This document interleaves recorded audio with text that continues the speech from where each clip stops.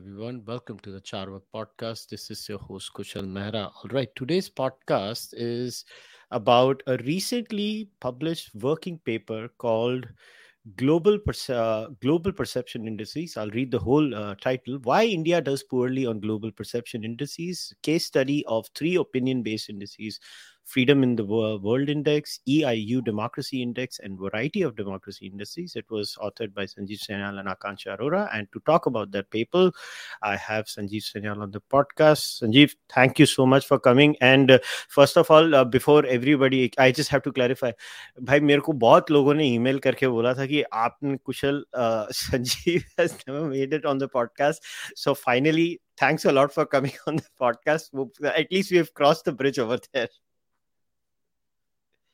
So thank you for having me on your show. For whatever reason, it didn't work out earlier, but hopefully I will now. I will do more than one so that we make up for lost time. All right, so Sanjeev, let's start with this paper itself. When we talk about indices, maybe we can start with a brief background as to what is the role of these different indices that they do, and why are they important in the sense, because I remember very specifically in the paper where you start the paper by saying you could ignore it too, but it's ideal not to ignore them, right? That's mentioned in the paper itself. So can you explain to everyone what these papers actually, like what these indices talk about? So as many of you may have been seeing in the press recently and over the recent years, that there are all these indices on soft factors. So things like, freedom of press or academic freedom or democracy and all kinds of other happiness and so other fuzzy things. I'm not saying they're not important. I'm just pointing out to you that most of these topics are fuzzy and subjective, and important as they may well be. But in order to quantify them, a lot of effort has been put in by a bunch of mainly Western think tanks in recent years in order to try and quantify them. Now, some of these go back some decades, but this has clearly become more important in the last decade or so. Now, historically, India always did poorly in them, by the way. So it's not new that we have done poorly in them, but there has been something quite suspicious going on recently in that, particularly since 2014 and even more so since 2019, where India's index rankings and scores, by the way, they're slightly different. One is ranking, the other is score. In both of them, India's rankings and scores have dipped quite strongly in recent years. Now, the question is, why has this happened? So let me give you a flavor of some of these. There is an index which Swedish-based think tank called VDEM, I think, produces, which is on academic freedom. It just came out 2-3 weeks ago. And in that index, interestingly, India scores not just below Pakistan, but even below Afghanistan. Just think about it. So academic freedom in India is below Taliban-ruled Afghanistan. So let me tell you where our ranking is. Our ranking is in the bottom but one decile, which is basically the bottom, between the 80th and 90th decile. Okay, and Afghanistan and Pakistan are in the I think, if I'm not mistaken, they're in the 60th to 70th decile. Now, the reason I'm pointing this out to you is we are in the same league as the likes of Yemen, for example, or other war-torn countries. And as I mentioned, worse than Taliban-controlled Afghanistan. Now, clearly, there is some problem with this. Now, this has also happened in the past. Another index that very recently came out on press freedom, I think it came out just a few hours ago, if I'm not mistaken. Out of 180 countries, we are at 150. Okay, and roughly the same league as the likes of, again, war-torn countries like Libya and so on. So, point is, there's clearly a problem. Now, historically, we ignored it. Even after our rankings went further down, we continued to ignore it, saying that, look, what we really care about is concrete things like GDP or whatever. But the problem is that if we continue to ignore them, we also don't take into account the fact that many of these things indirectly have concrete impact on us. So let me give you some examples of this.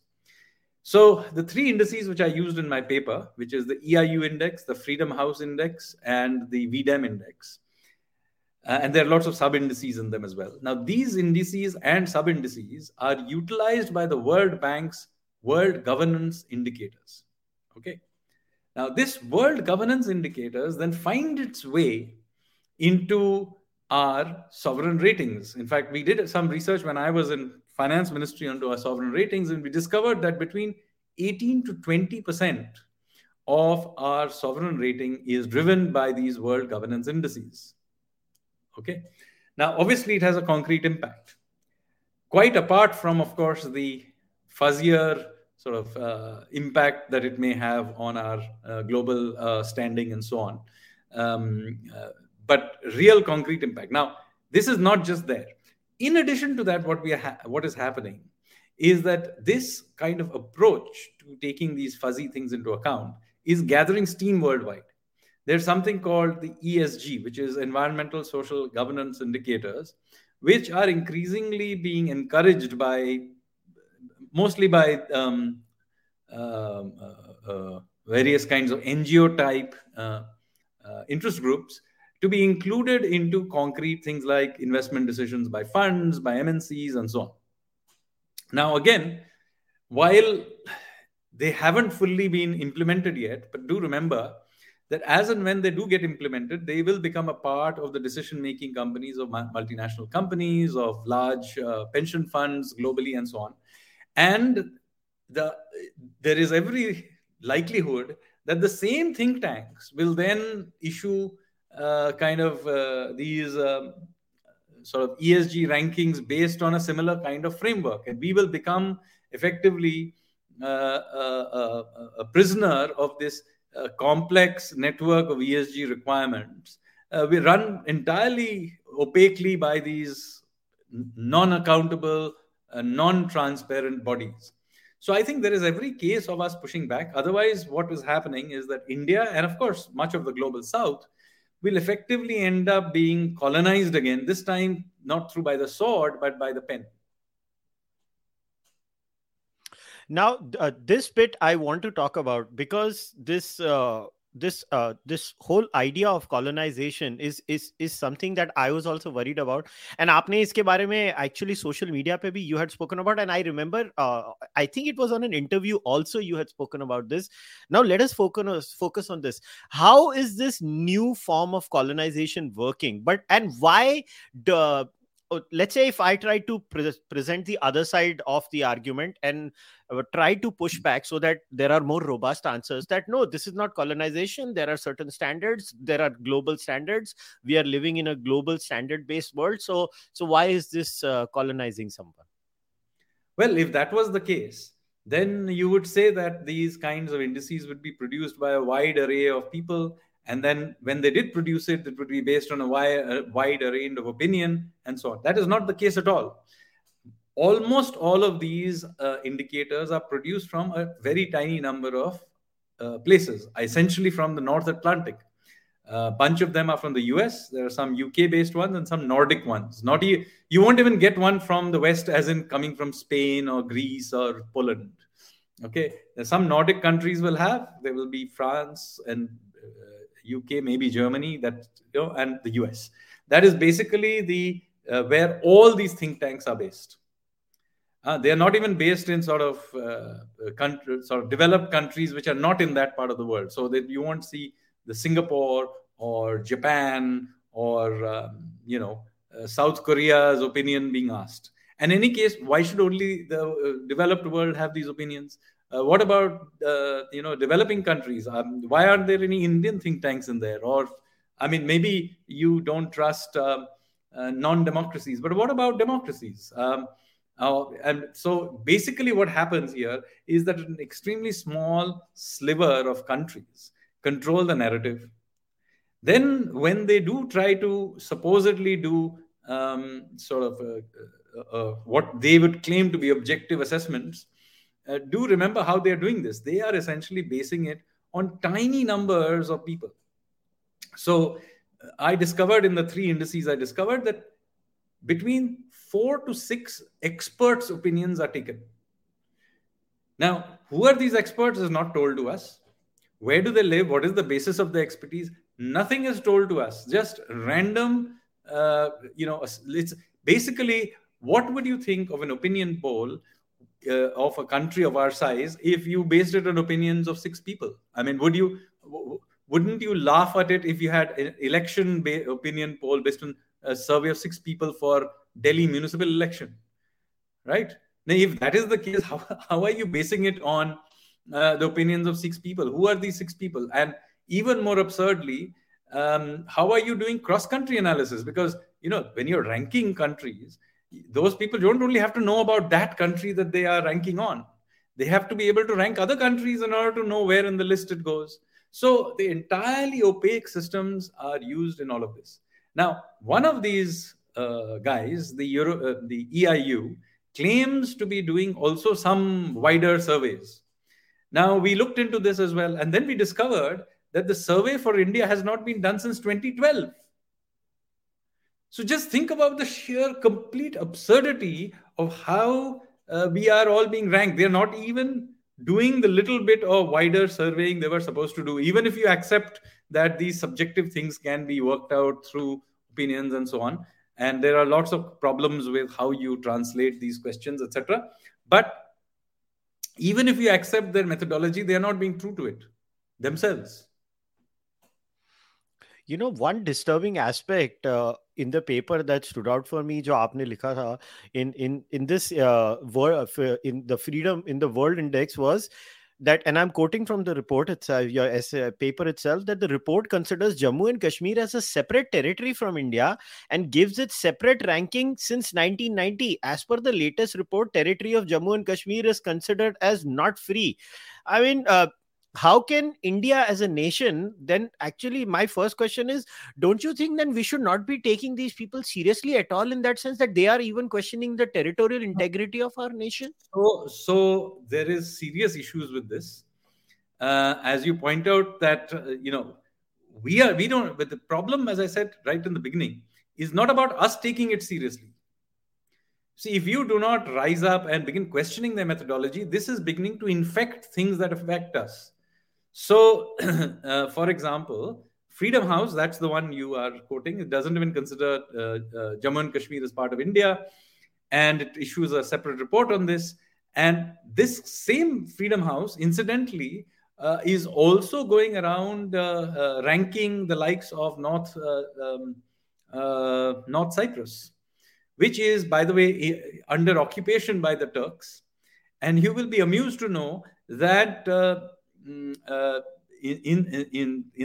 the rankings of democracy that some of these indices do, North Cyprus is actually ranked above us in one or two of these indices. Now, let me just point out where North Cyprus is, because some of the audience may not be aware of this. Now, Cyprus is an island in the Eastern Mediterranean. Its majority population is Greek, but somewhere in the 50s or 60s, I forget exactly when, maybe it was the 70s, somewhere several decades ago, Turkey invaded Cyprus and took over the northern 1/3 of it. And it kicked out all the Greek Cypriots and basically set up a client state there. This northern Cyprus is incidentally not recognized by the UN or any other country other than Turkey. Okay, it is also incidentally carried out ethnic cleansing, because it's thrown out its entire Greek population from there. This place is ranked, ironically, higher than India on the democracy index. So, I mean, what credibility can it have? So, I mean, absolutely none. However, here comes the point. Our old approach was just ignore this. They don't matter, etc. But as I'm pointing out to you, you have to care what they do. Because effectively, what is happening is that they are indirectly influencing concrete things like our sovereign ratings.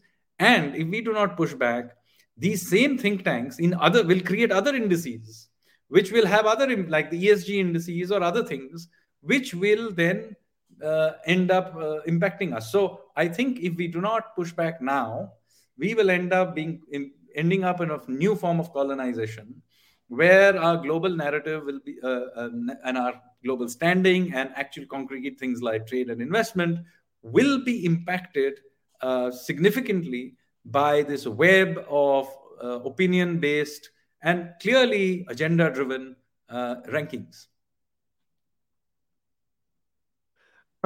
Another thing that I found very disturbing right after you have mentioned this point was in the it's at the end of page 10 of the PDF and start of page 11, where you say the report notes that, quote, Muslim candidates notably won 27 of 545 seats in the 2019 Lok Sabha elections, up from 22 previously. However, and this is where I add the kahani mein twist bit, and this just blew my mind away that they actually twisted the report like this. And I'm reading again. However, this amounted to just 5% of the seats in the chamber, whereas Muslims make up some 14% of the population. Note that the number of seats, after that you have written, number of seats have increased over the years, so it's not clear how the situation has worsened over time. Now I want to connect this to a larger question. Now we enter, as you have clearly beautifully mentioned in the entire analysis, that there are objective parameters and then there are subjective parameters. And what a lot of these reports rely on are vague questions, and which are so subjective that it can be interpreted anyway. And already social science has a replication problem, where I think it was in the field of psychology that more than 50% of actual real world claims made in social sciences and psychology are not being replicated to.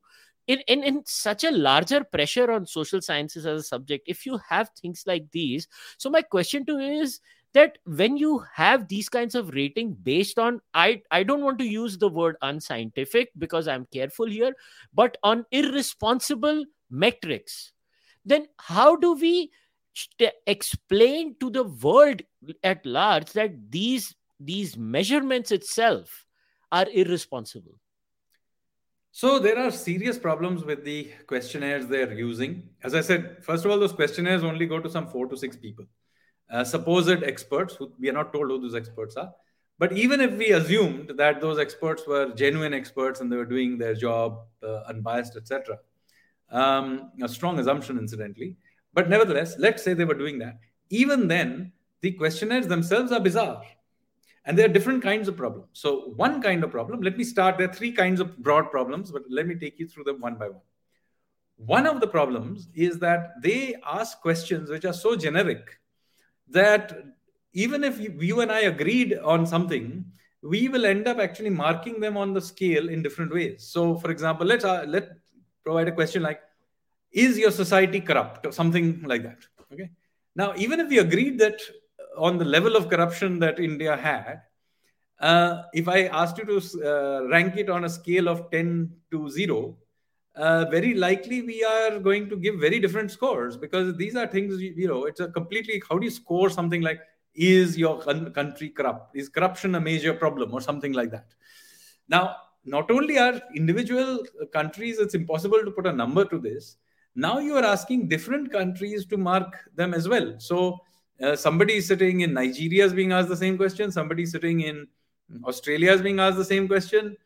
And, so how are these all comparable? It depends on lots of things. How strict that person's perceptions are, what are his or her expectations about the world, what are they comparing it as being the ideal? Who knows? So first of all, some of these subjective things are just so subjective that you can't have a meaningful numerical number to it that is comparable cross country. So there's one problem. Then there are questions that are clearly inappropriate to the context. So, example, there is one sub-index in which India gets 0. Okay. So how does it get 0? Because the sub-index is of direct democracy. Now, obviously, direct democracy is a meaningful thing if you're a small European country like Switzerland, where direct democracy, you can go to your whatever, you can directly do referendums. Now, India obviously is not going to do direct referendums on things too often. So we have to rely on indirect forms of democracy by definition. So India gets 0 on this. Switzerland is, by the way, the highest scoring country on this basis. But what is extraordinary is that you have countries like Cuba and Afghanistan again popping up and actually scoring something. They score 0.2 on this. We score 0. I think Switzerland scores 0.69, and Cuba and Afghanistan score zero point 0.2. Now, that's nuts. I mean, how on earth are these countries even remotely democratic? Forget about being direct democracies, right? So, that is another kind of thing where questions are inappropriate for a large country. And then also, even within there, you get these largely absurd answers. And then there are a third class of problems where the type of questions you asked that are not asked. So, supposing you are asking about democracy. Now, an obvious question that you would like to ask in that context is your head of state elected? Right? It should be a Raj, I don't think too many people would say that that is not a part of the democratic setup, whether or not your head of state is democratically elected. Now, it turns out that this question is not asked. Why is it not asked? Well, if you did ask it, then a very large number of countries would get very low marks or zero on that. For example, all the constitutional monarchies in the Nordic countries, the United Kingdom, the Benelux countries, Spain, Australia, Canada, New Zealand, I could go on. The point is, there are large, on all these countries, by the way, are very high up in the democracy index. Because that's because you define democracy in a particular way. Now, if you have defined democracy in a particular way, then then basically, in fact, one of the funny things about democracy, the index, is that almost all the top spots are taken by constitutional monarchies. There are very few republics in there. In fact, the result of the democracy index is that being a republic is a bad thing for democracy. So you get these completely ridiculous outcomes, and we are supposed to not question them at all. So I think it's important to push back against the methodology. Now, there are people like Salvatore Baboris, who's a professor in Australia, who have raised a lot of questions about the inputs that go into these, and particularly the opinions of various experts that are being used. And his view is that Indians let themselves down. Indian intellectuals are providing obviously tilted and biased views. He's right, but I think he is being way too kind to the methodology.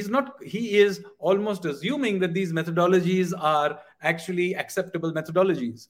Therefore, I have a somewhat different view from him. My view is, yes, there is a lot of biases in what the Indian so-called experts are giving in, but I think the methodologies themselves stink. And even if we end up with reasonable experts on India, we would still end up looking bad because of the way the methodologies are set up. So I think, if we want to push back against colonization of this kind, we've got to begin questioning methodology as well, because otherwise we are becoming subservient to a narrative and a framework that is clearly being set up in a way that is prejudices against us right in the beginning, even before the game starts. I couldn't agree more with you, because in fact, when Salvatore had come on the podcast, I did raise this problem with him, and I said, you're being too charitable to these organizations. And in fact, I'll pull your paper up itself on the screen to make your point even better. Like, just look at these questions. Like, I had to mark number 3. I mean, what does this even mean? Extent to which adult population shows an interest in and follows politics in the news. I mean, ये किस किस्म का standard है यार? I mean, imagine if somebody says, I don't like politics, is too negative. I just want to watch cricket or football or whatever sport I like to watch. It is almost as if that country is a problem. And secondly, I don't know if they ever consider this as a factor. Voting percentages. India, on average, Sanjeev, you also know that, has a very high participation of people in terms of people who go out and actually vote during an election, whether it's Lok Sabha, whether it's Vidhan Sabha, whether it's a municipal election or Gram Panchayat elections. Indians do go out and vote a lot. So isn't that also a factor when we calculate these kinds of like what is the bottom line at the end of the day? How enthusiastic are people in terms of how much they want to participate in the dance of democracy? And the only gauge where we can gauge it is voting percentage. In fact, if we look at the Western world, leave Australia, which has compulsory voting because they don't have a choice, they have to go and vote. I mean, doesn't this matter? And in fact, India should rate much higher, be rated much higher than most Western countries, which have abysmally low voting percentages. Absolutely. In fact, how can you even say that Indians are not interested in politics? Go to any chai dukan anywhere in the country, sit there and look at what the politics is being discussed. The problem is even in the way they define what news is. You see, I may be very interested in my RWA politics. Is that not politics? I mean, I don't know. Is it only about electoral politics? I may be very interested in my panchayat politics, but not interested in my state politics. All kind. I may be interested in national politics. I don't care about my state politics. All kinds of combinations and permutations will be there, and that is what democracy is about: allowing people to take on whatever it is they think matters in their life. So I think these kind the whole thing is utterly laughable.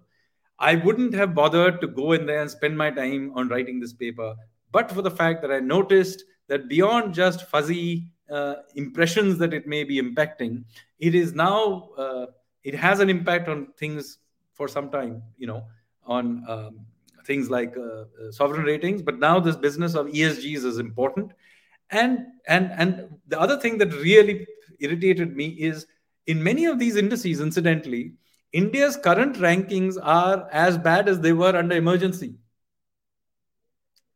So, I mean, this is completely nuts. I mean, how could you even imagine the restrictions placed on Indian freedoms during, say, COVID? And by the way, those have been long lifted now. And compare them to those political restrictions that you had during emergency. Number one. Number two, those kinds of restrictions were widely placed across the world. How is India different? And in fact, if anything, a responsible government and a democratic responsible government would have placed some restrictions during COVID. So, I mean, I simply boggles my mind how we would have ended up being ranked at an emergency level of loss of freedom during for restrictions put during COVID. And as I mentioned, every other sensible country in the world did it.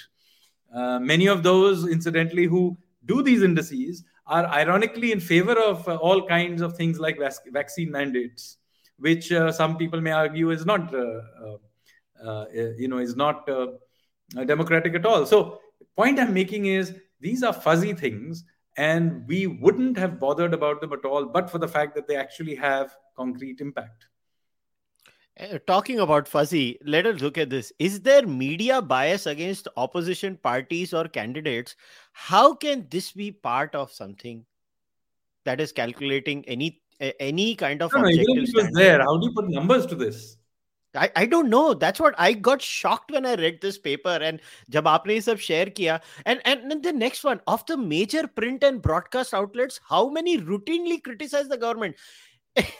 I don't know Boss, what this. in India, though, you look at it every other day, there's how evil the government is, whether it's state or central level. I mean, we've got literally the most noisy press there ever is. And in fact, the complaint usually is that the noisy ones are the ones that are pro-government. You've got to be kidding me.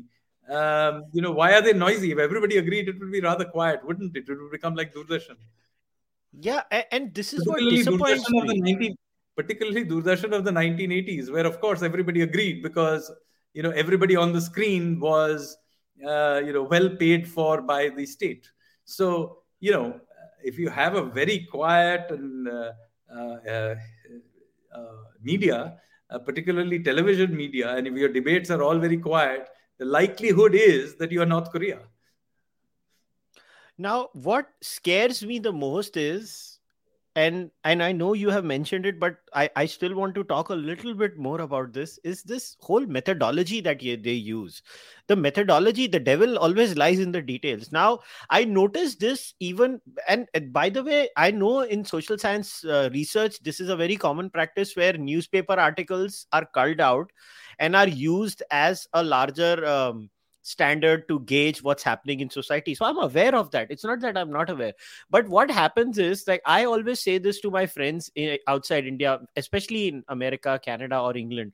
I tell them India is literally two worlds. If you read English papers, something is happening which is on one side of the field. And then if you read regional language newspapers, let's say, for example, Hindi, you will think India is a completely different country. And these are just left at the discretion of the editor of what they pick. And obviously, whether people like it or not, these are business houses too. They are running a business, so they are only going to publish things which they assume their viewers or readers are going to like and consume. So it is also market driven. Now, most of these surveys, from what I have understood, I read one paper, that was that French World Press Freedom Index. So I actually did the torture of going through that one. I read their entire questionnaire and everything. So what I realized, that a lot of these people, they only rely on English news outlets. And English news outlets, anybody who's even a 4 saal ka bacha will know that English news outlets lean in a particular way ideologically. Now, after that, if they only see, don't, I mean, isn't there a complete sampling bias itself? Absolutely. And so here is the thing. Um, there is a problem here, obviously, with India's old elite, which basically is largely English speaking, descended from the old British collaborator class, and their sort of a worldview, which has dominated to a large extent India's intellectual life till the last decade or so. This English speaking collaborator class has historically not only tilted in a particular way, but they have also had these well established multi generational linkages with global academia, global publishing houses, think tanks, and so on. And so, therefore, a certain kind of narrative is continuously fed at that level. Now, if there were genuine researchers, and it doesn't require genius to know that this sort of thing is going on, they would obviously reach out past the English language and also past the certain social class to find out what the wider world thinks. And clearly, no effort in that direction has been made at all. So I think this is a rather absurd situation. And do remember that in India, the ruling party continuously loses elections. I mean, in the last uh, couple of weeks, the national ruling party lost, the municipal election in Delhi, which was deemed to be very important by some people, and then also a state election in Himachal. So clearly, if it was so one-sided and India was, 150th in press freedom and so on, that is not the circumstances you would expect to see. Now, this quote bothered me the most in the entire paper, and I'm reading it from the paper. And this is a direct quote from a report. Again, the overall freedom and fairness of elections free and fair, also was hard hit with the last elections held under Prime Minister Modi's reign in 2019, precipitating a downgrading to an electoral autocracy. अभी मैं तुमको हिंदी में बोलना, इनको शर्म भी नहीं आई ऐसी चीज बोलने में. No. So electoral autocracy means what? I mean, that is the most stunning part of it. If it is by definition, an election is about the majority electing somebody. If it is whatever does it mean? They had to actually invent a completely new oxymoron to be able to express this. So, I mean, the utter absurdity of some of the things they are trying to push through is ridiculous. That's all I have to say. And because they even with their biased, subjective frameworks, when they're unable to push back, they have to invent completely new frameworks like electoral autocracy, because it's obvious that they've already decided which box you want have to put you in, and then if it doesn't fit, you just relabel, change the label on the box till it works to serve their agenda. And you know what hurts the most is, like, I literally, ek mahina new I have come back from North America. I have seen उधर अभी mid term election जो है उधर, पता नहीं उनकी counting ही नहीं खत्म होती है, पता खत्म ही नहीं होती, चलती रहती है चलती रहती है। और यहाँ पे 3 अलग अलग इलेक्शन हुए हैं, इतनी जल्दी काउंटिंग हुई है। The transfer of power from one outfit to the other has been so smooth in India, and in spite of that, I mean, एक होती है हमारी लिव्ड रियलिटी जो हम देख रहे हैं। Nobody here is saying India is some perfect paradise. Nobody is making that point. But when I read something like this, I'm like, yeah, it's so hard to even take these things seriously. Before I take a few questions, I just had one last thing. I have to ask you this. When you actually read these 3 indices or rankings, what was your first reaction? No, I knew to start with that there was something absurd. I mean, I'm not in the political science space, but I am an economist and I work in with data all the time. So I don't have to, I know even before I've gotten into it that there was something utterly absurd about it.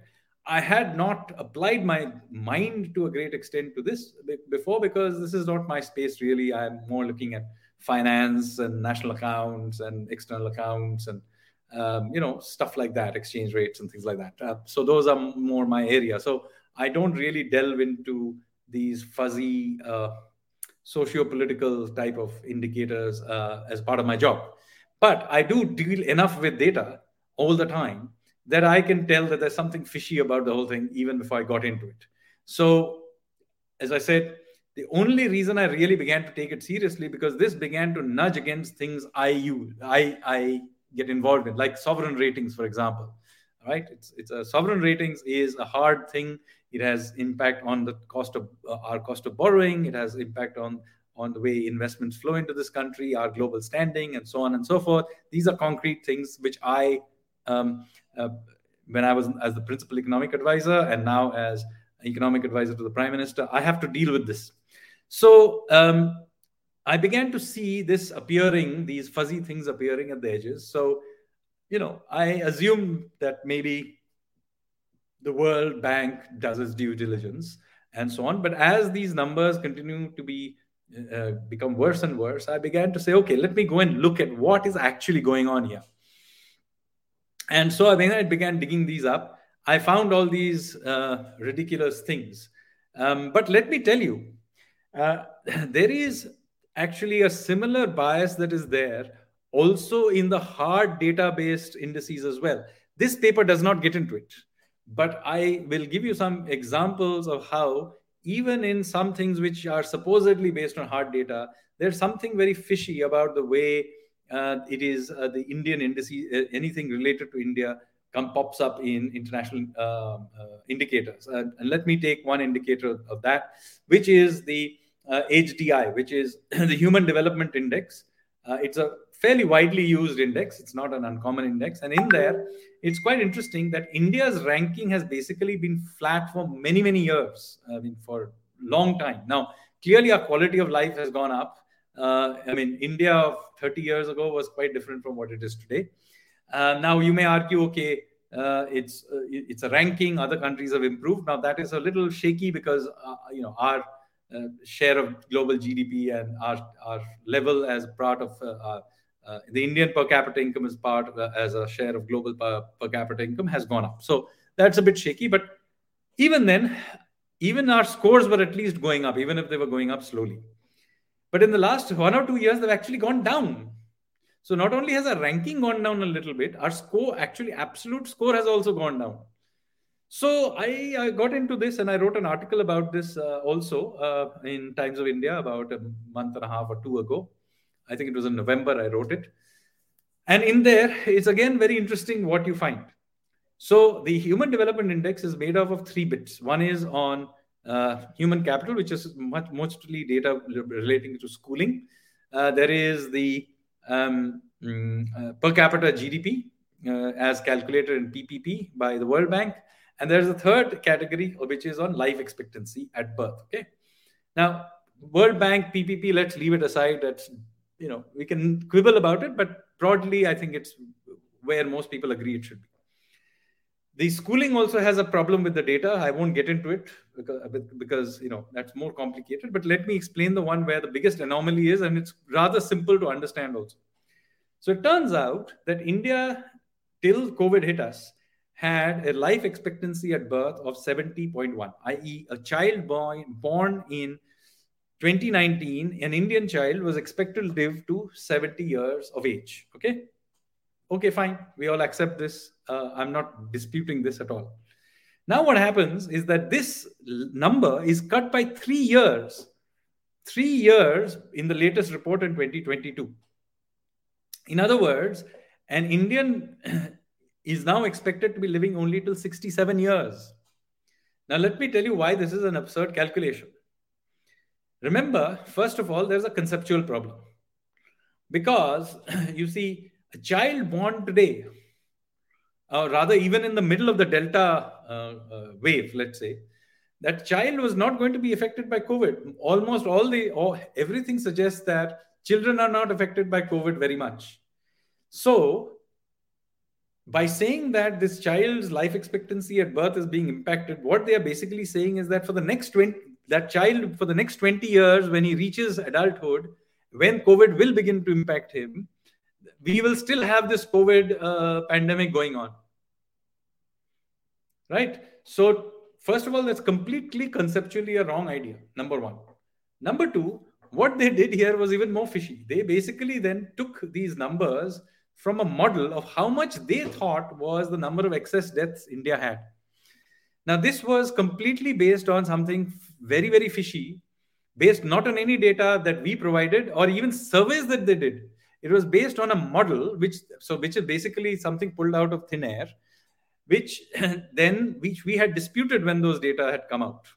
And anyway, they used it still, the UN used it, and they used that model, and then they further adjusted it to come up with a number of what our mortality rate is. Now, firstly, there's a big problem with that in its own right. But even after you take their data, okay, this is where it gets really funny. Even if I took their data, and I've written about this in this Times of India editorial, even if we take their distorted data and you have to divide it by population in order to get the per capita number, then also we actually don't do as bad as many countries like the US and Germany, various European countries that were hit heavily by COVID, or Peru and these countries. But in none of those countries has life expectancy been adjusted back down so sharply.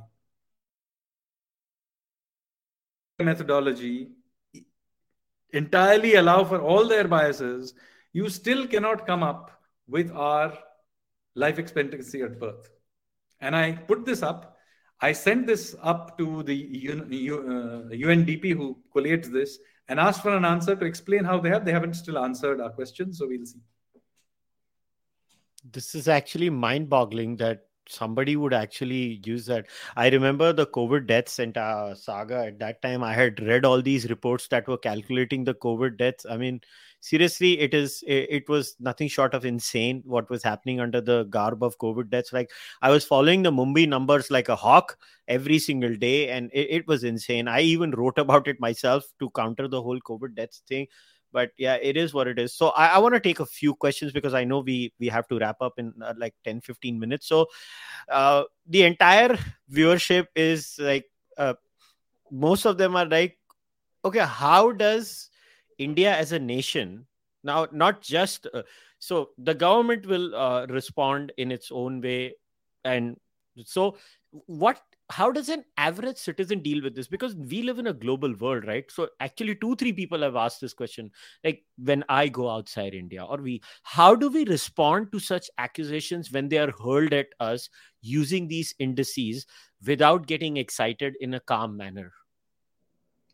So first of all, the thing that I'm trying to do is to make you aware of how biased they are and how absurd they are. Because otherwise, you will know that there's something wrong about them, but there's no answer you have. So first of all, we wrote it down at the Prime Minister's Economic Council, put it down on paper and published it. It's one thing to come out here in Kushal Mehra show or wherever else and talk about it, unless you've got it in a place which can be properly quoted by other writers. So you have to publish it properly. So that's basically the first thing we did. put it in a working paper, properly formatted with all the links and references, etc. Anybody who doesn't agree with us is very welcome to go and check up what it is and write their counter if they think so, or they can build on this if they agree with it and write other papers. So put it down, read these papers, and understand what the issues are. So that's the first step. The second thing is we have got to get Indian think tanks to begin to produce indices. This is an important thing. You see, for far too long, we have always been allowing the rest of the world, particularly the West, to give us certification. And they, of course, extract a rent for that certification. Now, unless we begin to go and turn our gaze on the rest of the world and begin to punch our own weight. I mean, VDEM is it's a think tank from Sweden. Sweden is a non-country. I mean, it's tiny. Its economic weight, its social weight, its political weight is nothing.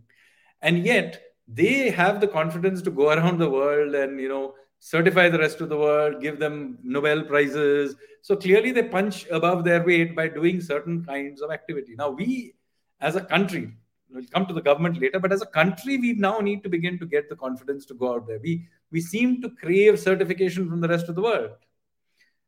Like we send a official entry to Oscars. Why? I mean, does the US send an official entry to our IFA awards? No.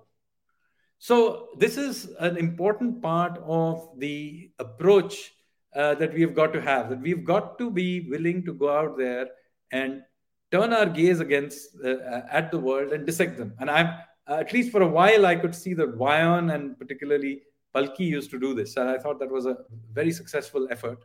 But we need to do it as a country. Not individual efforts are good, but we need to be willing to dissect the rest of the world, turn our gaze on the rest of the world, and be willing to give opinions on it. We are the world's fifth largest economy by dollar value, third largest economy by PPP terms. We will, even in dollar terms, soon be the third largest economy.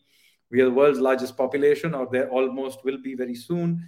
We need to be confident enough to, issue opinions on the state of the world. And the good news is that in very recent times, we have begun doing that. And you see that with External Affairs Minister Jaishankar finally, making clear pushback and, putting our view in front very clearly and succinctly, without preaching, by the way, without being preachy. We need to be willing to sort of understand and dissect the rest of the world in our own terms. I mean, for example, the Canadians had an opinion on the Indian farmers movement. We should also have an opinion on the truckers' strikes in Canada and the way they were brutally put down using emergency powers. By the way, nothing like that was done in India. Just imagine if India had used similar emergency powers to put down the farmers' agitation. I mean, so I think we need to be, we need to ask questions of the rest of the world, and that's how it is. Another thing somebody has asked, that there is a pattern when all these indices and rankings are done. So the viewer has asked that they always prepare these questionnaires and they always ask these questions to a certain set of people. These are, self-anointed experts. I don't know what else to say. And always the questions are thrown to them. So does the society and the government then at large have a responsibility to maybe expose the people at large to other sets of intellectuals then, that, okay, these people are also there, they do robust work? Like, how do we counter this? Because they always clearly go to a fixed set of people and they are always going to give a fixed set of answers, no matter what the truth is. So unfortunately, this space is taken over by, as I said, a very well-established and entrenched collaborator class, which has been in existence, by the way, from pre-independence period. And many of these people are direct descendants of these collaborator class. So while I don't want to take names, you can guess who they are. And we have some sense of who these people are. Although, as I said, the names are not announced, but we have some sense of who they are. But I think I don't think India as a country should be going out there and behaving like a supplicant to these think tanks. The better thing for me, which I think should be done, is for India to ask organizations that give them legitimacy to look at this. So let me illustrate my point. For example, if the legitimacy of indices like VDEM and Freedom Index, etc., comes from the World Bank providing it backing by including it in the World Governance Indicators, then it is for us to ask the World Bank why it uses these indicators. Ask the World Bank to go out there and ask these think tanks about their methodology, ask them about the credibility, and ask them for transparency. I don't think we should be, as India, going as supplicants to these think tanks. That's a very bad approach, number one. Number two, as and when we in India and the broader global south begin to produce our own indices in the rest of the world, we should ask that the UN, the World Bank, IMF, etc., include in their basket indices produced by the global south. As I said, this has got to be part of the pushback that we do. And we need to do it as routinely. It's not just a government thing. Of course, some areas, like with the case of international institutions, the government will have to do it. But I think this pushback has got to be a common reflex done by people in general, not just by the government. Now, a lot of people are also worried about these indices and their second order and third order effects, in the sense of like what economic impact could these indices have in terms of sanctions and other things. So I mean, your background is economics. So do you think these indices in the long run could actually have a more than disproportionate economic impact on us as a nation? Well, as I said, these indices are used in a fuzzy way.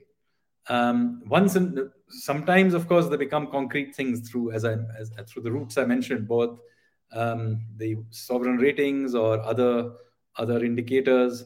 The ESG indicators could also become. But you get beaten down with it in various places, whether it's trade negotiations or the behavior of NGOs, or and in all kinds of fuzzy areas, you will begin to be influenced by this. So I think the approach we have taken in the past, which is to simply ignore them, was wrong. I think we do need to take them seriously.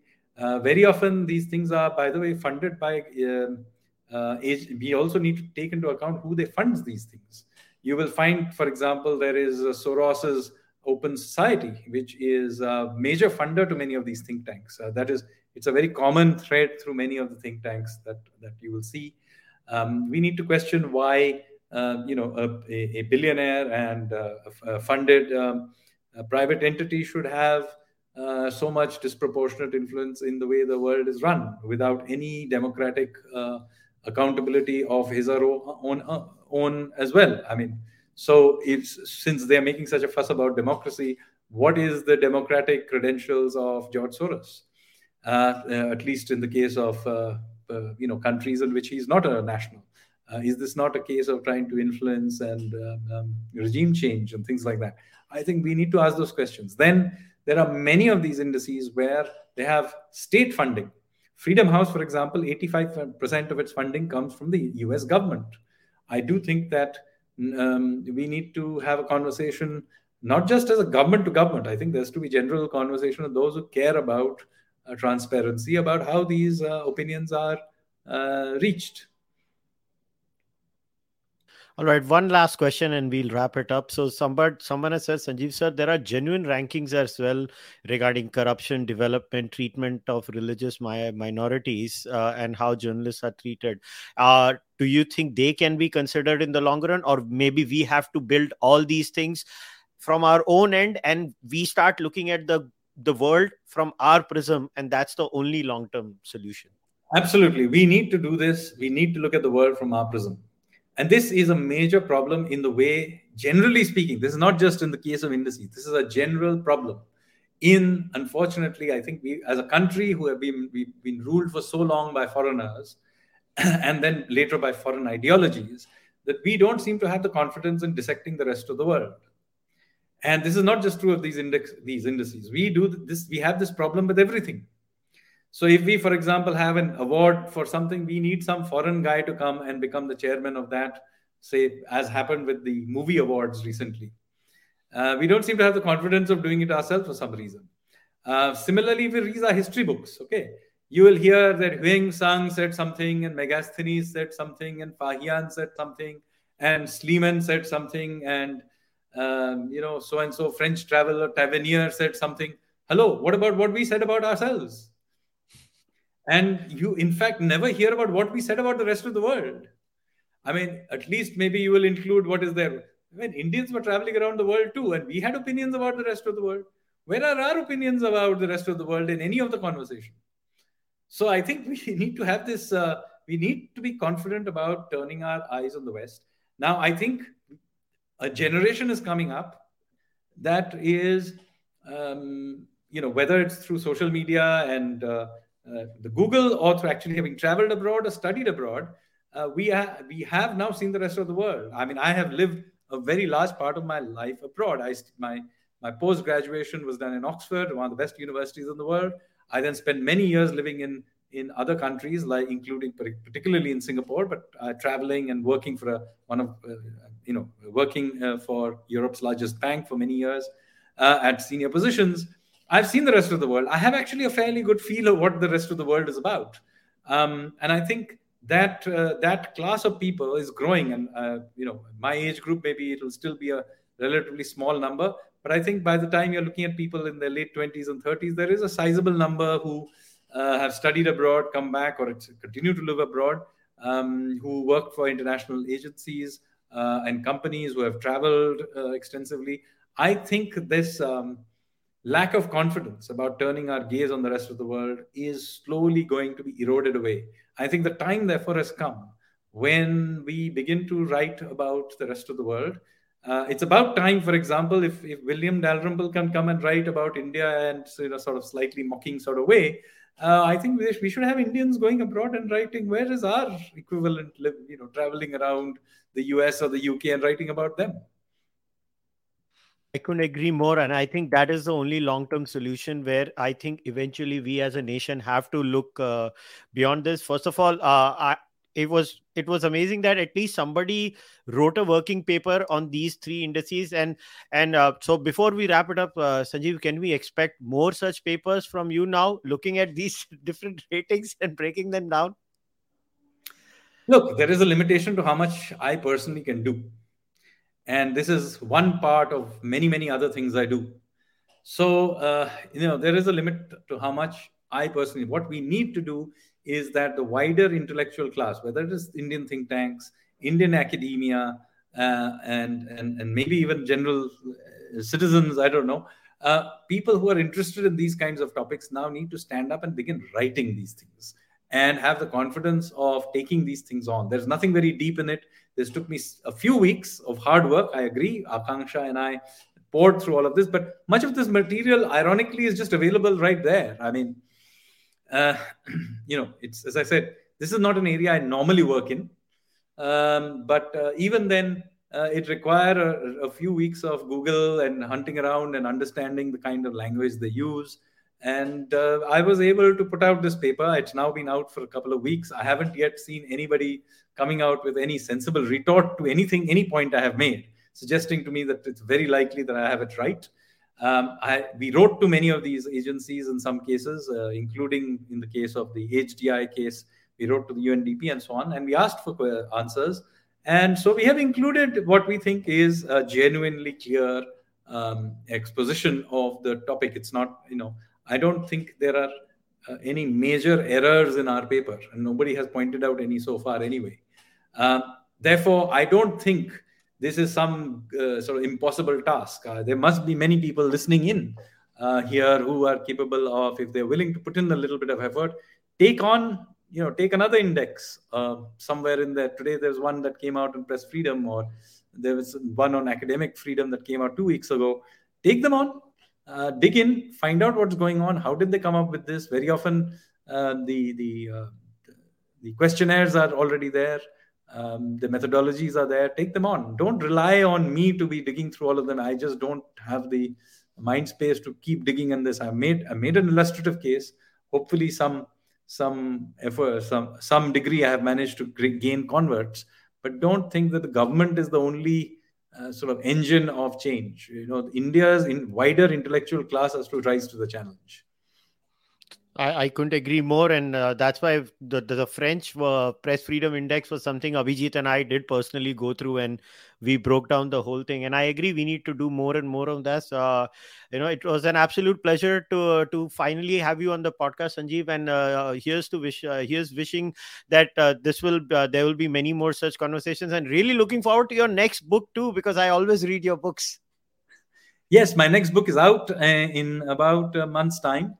It's on revolutionary movement. The book is called Revolutionary: The Other Story of How India Won Its Freedom. Awesome. Really looking forward to that. और मैं वो book पढ़ के then I'll call you again and then we'll discuss the book. So once again, Sanjeev, thank you very much for coming. Thank you, Kushal, and see you soon. All right, guys, we'll wrap today's podcast up. So before we wrap it up, once again, in the description of the podcast, there is a link to download this working paper. I would encourage each and every one of you, click the link, download the paper, read it, take excerpts out of it, cite it in your blogs or in your shorts on YouTube or wherever you do this. That's how you create what I call citation loops. Cite the paper freely everywhere. It's there. The download link is there. So please download it. The rest, you know the drill. Please follow me on YouTube or Spotify, or support the Charvak podcast on Fanmo or Patreon. I'll see you guys next time. Until then, namaste. Take care. Bye-bye.